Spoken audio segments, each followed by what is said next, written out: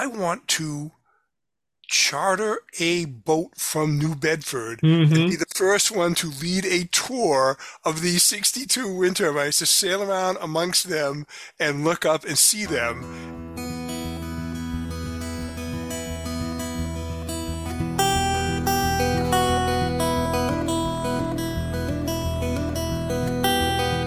Steve Sherlock here for Franklin Matters, Franklin Public Radio, anywhere on the internet, anywhere, anytime on the internet, WFPR.FM, in the local Franklin FM radio dial 102.9 here today. It's a Monday. I'm looking to make some sense of climate because there's so much going on. And I got my climate guide, Ted McIntyre. Ted, good afternoon. How are you doing today? I'm doing great, Steve. Pleasure to be here as always, keeping my nose above water with all the climate news implications, cross currents, and waves, so to speak. And there's mixed metaphors in there, but that's okay because this is a mixed metaphor to begin with, which is why we're trying to make some sense of climate because, oh my word, yeah. Every time you turn around, there's a headline here, headline there, and it's like, what? Right, no one should be.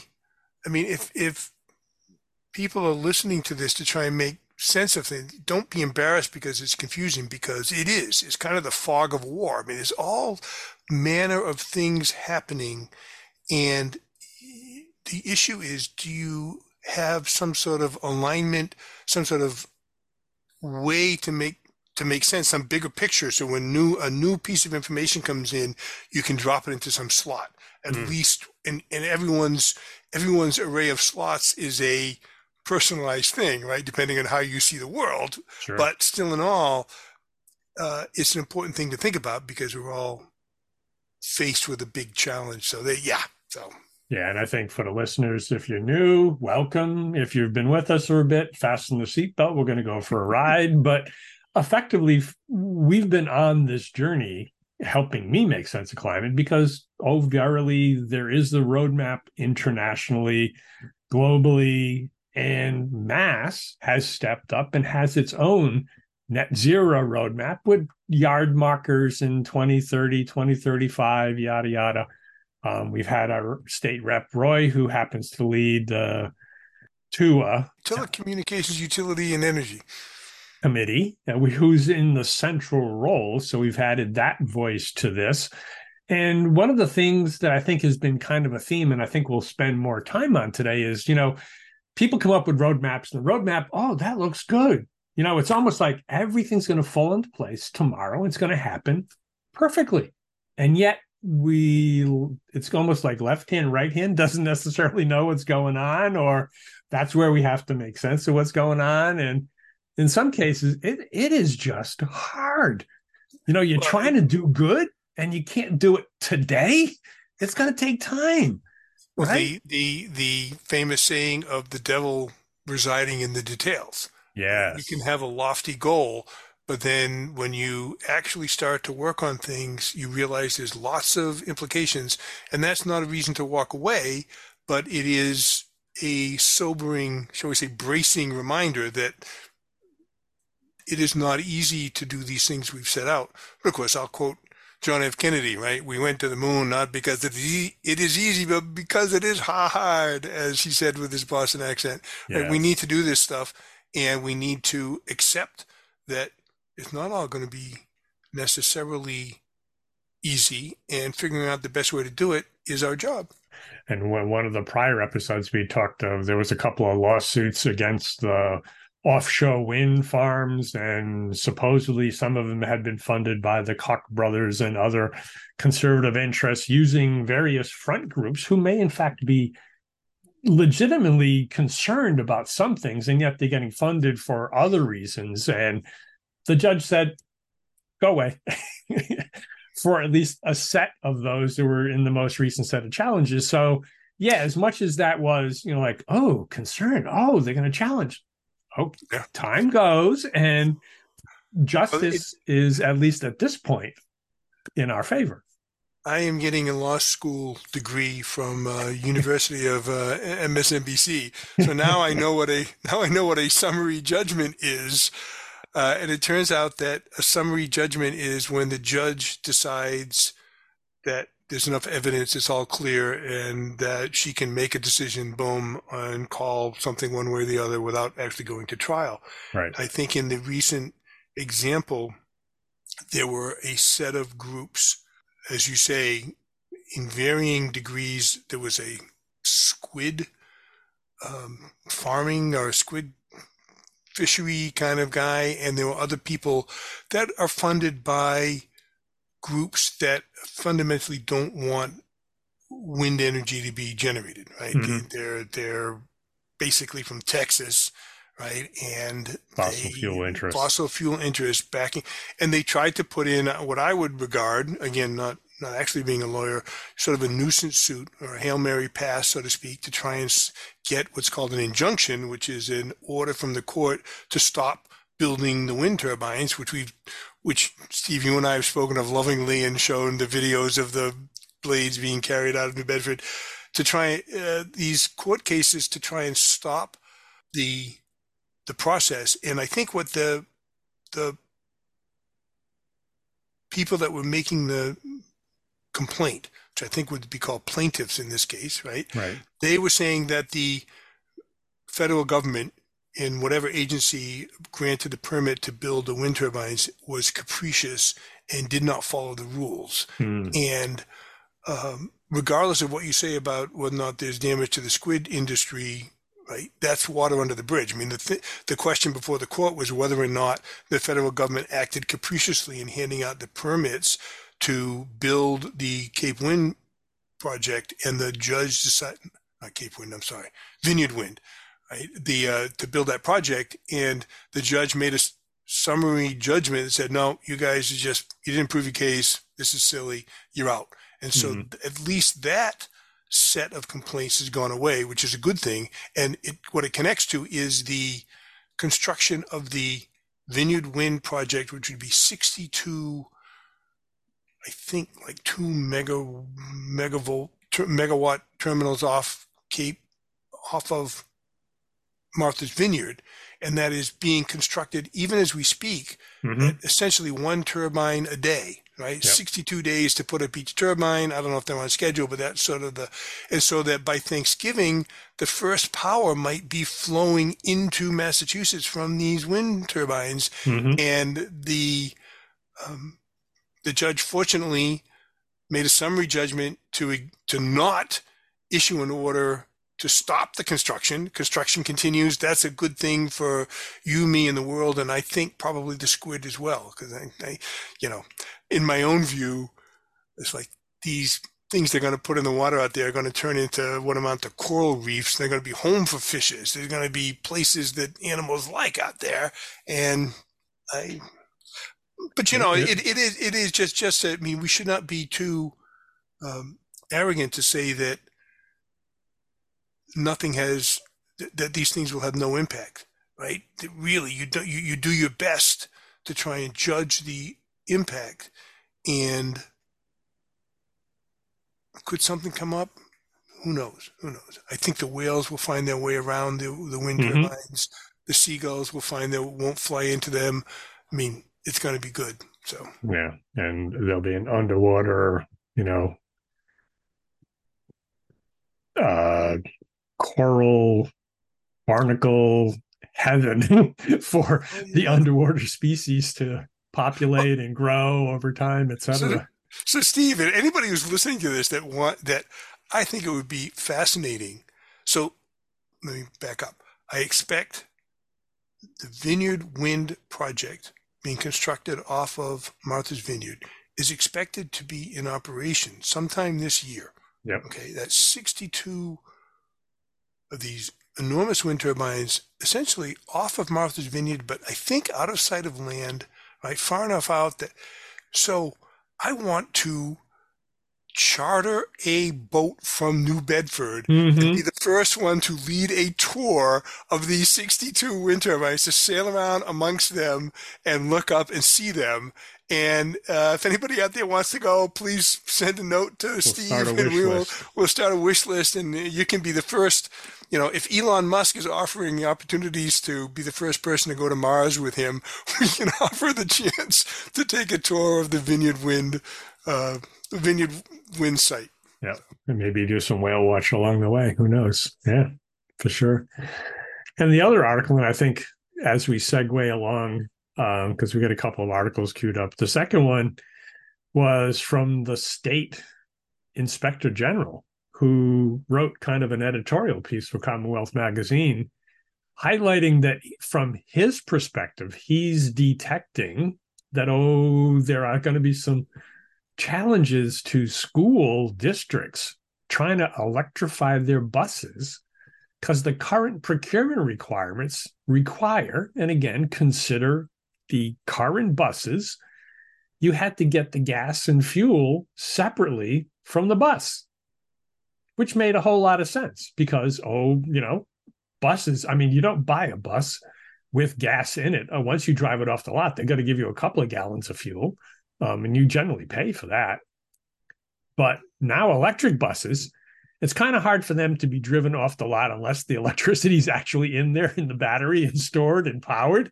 So, yea, verily, the electricity components are indeed integral to the operation of the bus. And yet current procurement says you need to separate. So now you need two contracts, two sets of bid processes. One for the bus. One for the bus. And one for the charging station. One for the charging station, right? Yeah. So any small town, their little office, respectfully, their office, it could be one person procurement, now has to do twice the work to bring in an electric bus contract for that school district. Yeah. And, in his place, he's sitting at a roll in Mass and saying, there's an issue here. We need to do something.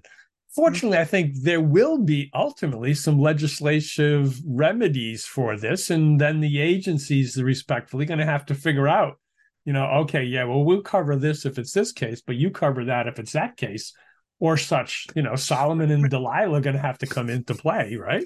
I think that the head of the Office of the Inspector General, right, he put up an opinion piece in Commonwealth Magazine, and it seems as if the rule that requires the fuel to be purchased, somehow procured separately from the buses, it prevents waste, fraud, and abuse, right? That's what the Inspector General is worried about, is that you'd get into some situation where you're wasting money because the contract's too cozy. You're saying that, and the question is, how does that work out in the case of electric buses and chargers? And it would seem that the electric bus providers, which it turns out there's only one of, right? At least according to the state bid list. Right. There's only one more, but there's only one on the state bid list. You would think that the easiest thing would be for that bus provider to also provide the charging stations, but it gets very confusing. And his suggestion was, for example, what's called the Department of Energy Resources could reclassify the charging stations as something other than fuel. Right. Which is kind of a a sleight of hand. Mm-hmm. But I think it points to what you were talking about before, Steve, is that as we go along, we will learn where there are these, shall we say, friction points in the implementation of the vision, and we need to recognize them and fix them as soon as possible, right? This seems like, on the one hand, the guy was saying it's not just the author of the opinion piece said it's not just a bureaucratic question, right? This will affect how much money is spent, how fair the contracts are, all these kind of stuff. So it's got to be worked out, but it clearly is something that you want to go smoothly. Again, for people who may not have thought about it much, electric school buses is just this ideal, perfect example of electrification in the sense that the buses run a fixed route every day. They go back to the same depot every night. They can be charged overnight, right?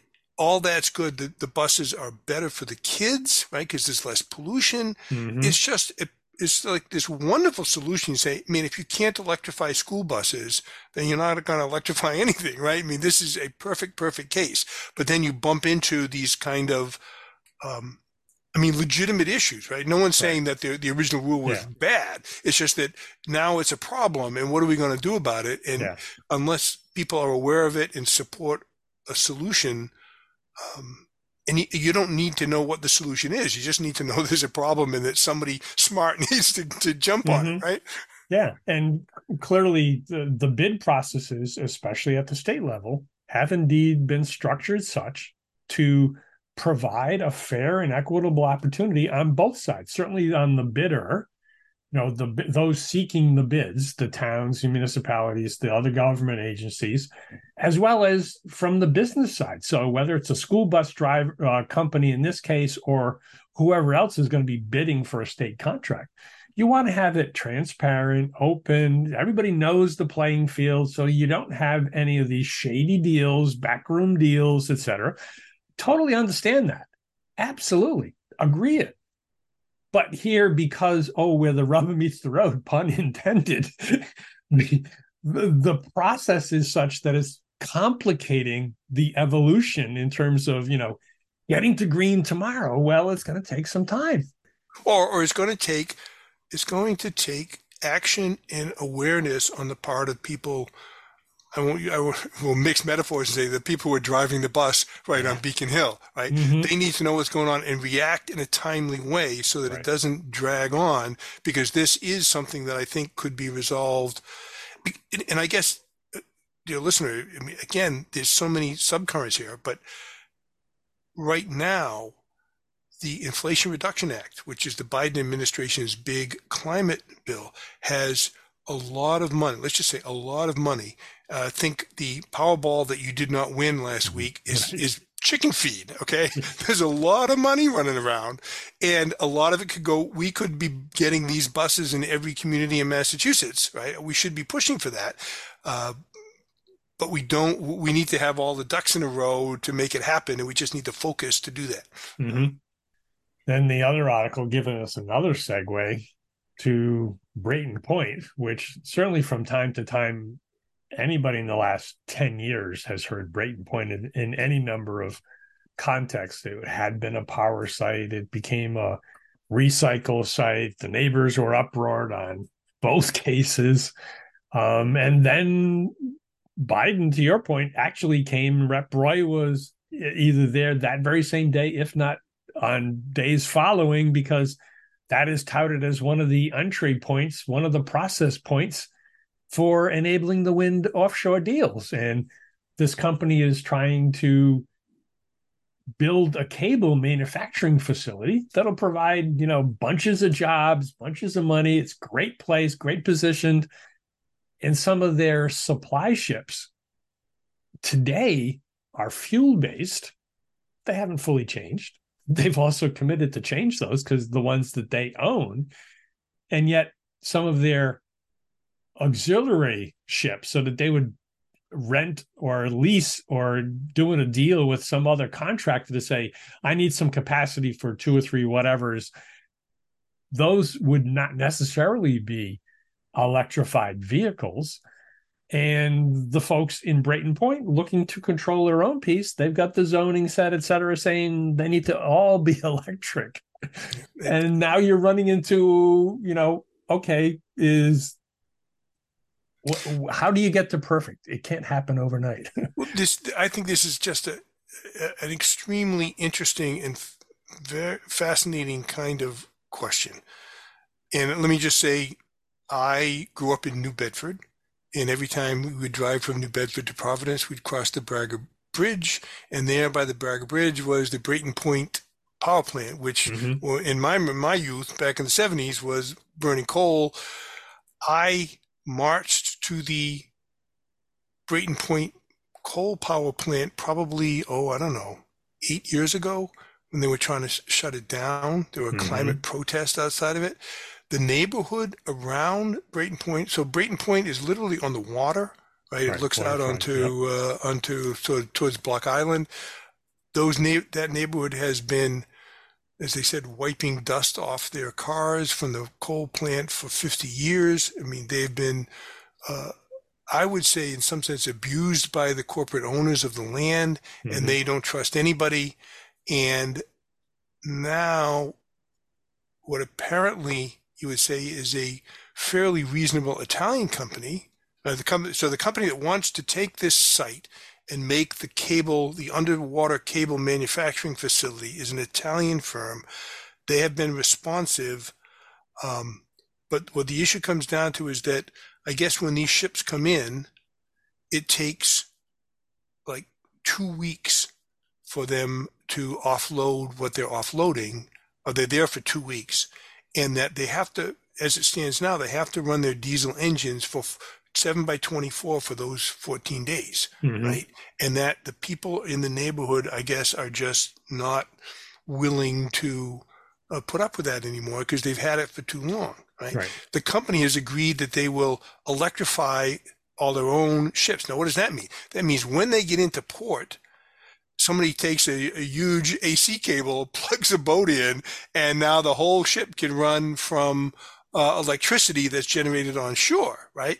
But what the article says, again, it's very interesting, is that in contrast to New Bedford or other places, these big ships require something like a 6,000 volt, you know, I don't know, It's God not knows your how many regular amps. extension cord by It's any not an means. extension cord by any means. It is a big piece of cable. They said it's as much to run like Government Center or something. Or no, the amount of power it takes to keep this boat alive is equivalent to something at Logan Airport, one of the Right. terminals at Logan. Terminal C or something. Yeah. So it's a really big power demand, and nobody wants to pay for that, right? Nobody, but the company said that they would electrify their boats to accept, to do all, but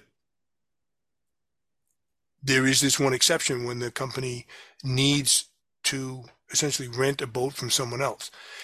For me, what this brings up is that there is a whole, well, it brings up a bunch of stuff, but one is the whole question of, if you're going to talk about a just transition, right? This is a case where what you would call a frontline community that has faced the Mm. whatever has happened in the past is there. They need, and I have said repeatedly, the frontline communities need to be included, right? You have a Yep. frontline community in Everett looking over the Everett natural gas. You have frontline communities in Chelsea. I mean, they're everywhere, right? How is it that we can fairly treat, have this transition be just and listen, but at the same time not, and again, then he flipped the other way. How can you not be beholden to a small neighborhood that, doesn't want this? It's almost cheaper to like buy the neighborhood, right? Buy all the houses in the neighborhood, and Hmm. which of course is terrible to say. So I forget I said that, right? But I mean, how do we, and this is where it comes down to,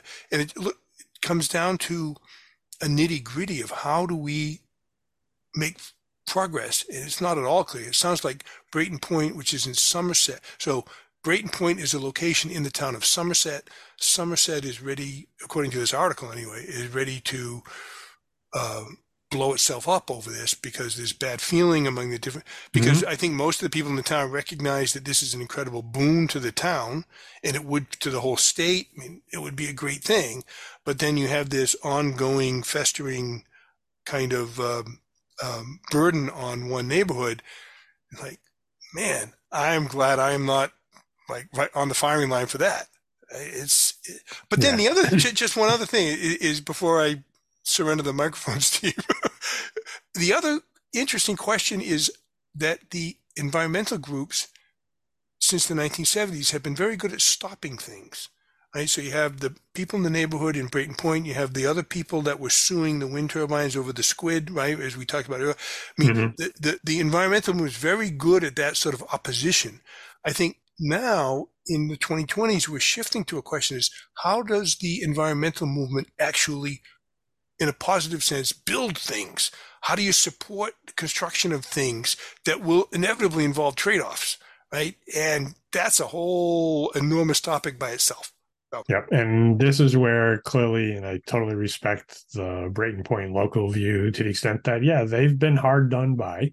They don't believe companies coming in because, oh, by the way, at least the two prior ones obviously didn't do very well, and thereby they got a poor track record. Whether the Italian company, proof's in the pudding. They'll find out over time. But right now they're saying no. And the state has a role to the extent that clearly at the state level they need to start helping do some of these, sponsorships, if you will, saying this is something that needs to be done for the Commonwealth. And yeah, you may take the brunt of it, but not forever. It's going to help. And it's kind of like ultimately down to, oh, by the way, 3 volunteers, 3 regular citizens like you and I who are on the zoning board. Now at the decision point, they've already turned it back, and yet the company has come back and said, oh, by the way, we'll do this. The states weighed in and said, consider this. And now they're at the point where we're just going to have to wait and see what they're going to do. But yeah, it's to the point, I'll replay the line we started with. To get to good, it's not going to be tomorrow, but how long does it take to get there? And what are the trade-offs? And how do we do that, to your point?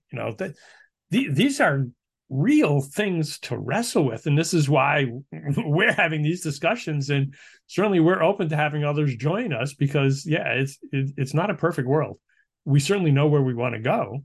It's going to be tough getting there, especially if more things like this happen. Well, and believe me, they will, right? There will be legitimate equities that conflict, right? And how as a society do we move forward in a fair way? Because I am very sympathetic with the neighborhood. Having walked through parts of it, they said that recently the places have been used as a scrap metal company with big trucks rolling through the neighborhood, 7x24, right? Sure. It's just, and so then I fly up another 30,000 feet, say, okay, the real problem is capitalism, right? That this stuff is owned, and there's no answer there particularly, but the fact that somebody's trying to make a buck out of it, it's like, how much would it cost for the state to intervene, and would it be fair to put in the electrical equipment and pay the Italian company to go find an electrified boat if they wanted to rent something? Right? Again, reading the article, it seems like the Italian company has been very responsive, trying to do the right thing. They say by 2041, which God knows, that's a long time from now. Right? But it's a little ways away. There'll be blah, blah, blah. But there's got to be a third entity. And it comes back to the question of whether or not the society, that is the state of Massachusetts, has an interest in seeing this go through, and whether or not it's willing to pay the freight, literally, to make it happen, to ease the threats on the people. Because I think that forgive me, just if it was 100% electrified shipping coming in and out of this place, the neighborhood evidently would not have a problem. So what we're talking about now is one boat a year for 14 days a year. Right? There's got to be a way to resolve that to everyone's satisfaction. Yeah, and that's where, we're in a capital type environment. It's a market economy. And there are companies that are now stepping up, a la this Italian company. At some point in time, there'll be an American company that'll be doing these cable builds. They're not there yet, right? And even on the bus topic, there was only one bus company qualified on the state certification list. It may very well be due to that dual conflict that we were talking about, that other companies have said, well, I don't want to go there until that's resolved, right? It may be another company that's, something like us, only now it's being started off on the side. They're not quite big enough yet. They're building their market up, building their cred up so that they can then enter the market. All of that market economy stuff takes time. We're unfortunately spoiled by this Amazon world. You can order and it'll be delivered this afternoon in some cases, if not tomorrow, with Prime, etc. That doesn't always exist. And that's where Steve, I agree with you. It's hard to do things fast, but the problem is that we have this 2030 deadline, right? That just complicates it, since we have fiddled while Rome burns since 1987, right? We put it off. Now we're in this incredible time crunch. And how do you, to your point, it's really hard to do everything fast, but the demand is to act fast. And I don't know. Yeah, and I think It's a was the trilogy, you can do it fast, cheap, or right, and you can only use two of those. You know, yeah, yeah, yeah. and that may not be the best analogy in this place, but clearly there's a decision point, and that's where who's gonna, you know, one if it's one day for 14, one time for 14 days, that may be a worthy decision point. But then the naysayers are saying, well, we don't trust them. So it could be like once a month. So now it's 12 times 14 days times, Yeah, et cetera. yeah, So yeah, yeah. yeah, it's tough. And it's fascinating how it will come down to people who volunteered to be on a zoning board, Hmm. right? Didn't think they were deciding the fate of the state's economy or the fate of, the planet, right? But man, it seems almost, what's the word, Shakespearean or, Greek tragedy kind of scale of a story. So Mm-hmm. it's, I guess I'd so Steve, you'll put the link in, but it's in Commonwealth Magazine, right? It came Yeah. out in the last couple of days. It's really, really an interesting read and something to just be aware Yeah, of. and it was interesting. Kudos to Commonwealth Magazine for putting it. When I did a search on the company name in the Globe, I think it appeared twice in this calendar year. Really. So it's certainly something that hasn't generally been picked up in, quote, the normal media, being, Boston Globe being the major media that's really pretty much left, other than Commonwealth kind of filling in the gaps that they are. And it hasn't yet reached the kind of scale that it would have been picked up by some of my other outside sources, the Washington Post, New York Times, Guardian, et cetera, or in through some of the other, you hadn't heard of it through some of your other climate radar channels, right? So it's a developing story, and it's going to be interesting to see how it plays out. Well, I think that's an interesting point to tee off briefly is that I think the word is your epistemological universe, right? How do you learn things? How does information come Mm-hmm. into your head, right? Right. And this kind of lower level, I mean, it's not blazing news, right? What's No. going on in Brayton Point? I mean, how does anybody find out about it? And in this day and age with the media environment, you do have to almost make an effort to track the stuff if you're interested in climate issues.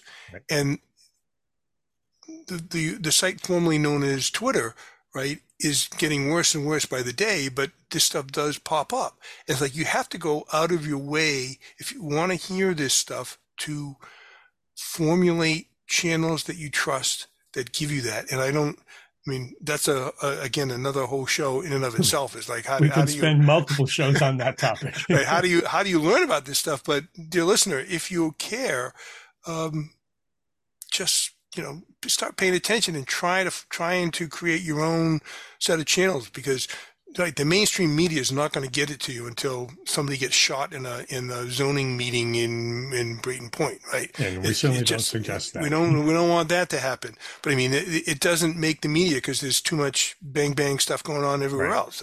Yeah. Yeah, the media focus in the declining media environment, declining respectfully. You've seen other headlines. There's newspapers are dropping, closing doors left and right because newspapers are a tough market for a whole variety of reasons, and they're better covered elsewhere. But yeah, we're trying to deliver at least worthy local digital news in our way and using the digital media a la podcast and some other social sources to try and pop up on the radar so that people who are aware will then hear potentially via us and say, oh, that's happening next door, or that's happening down the street, or that has implications for us later.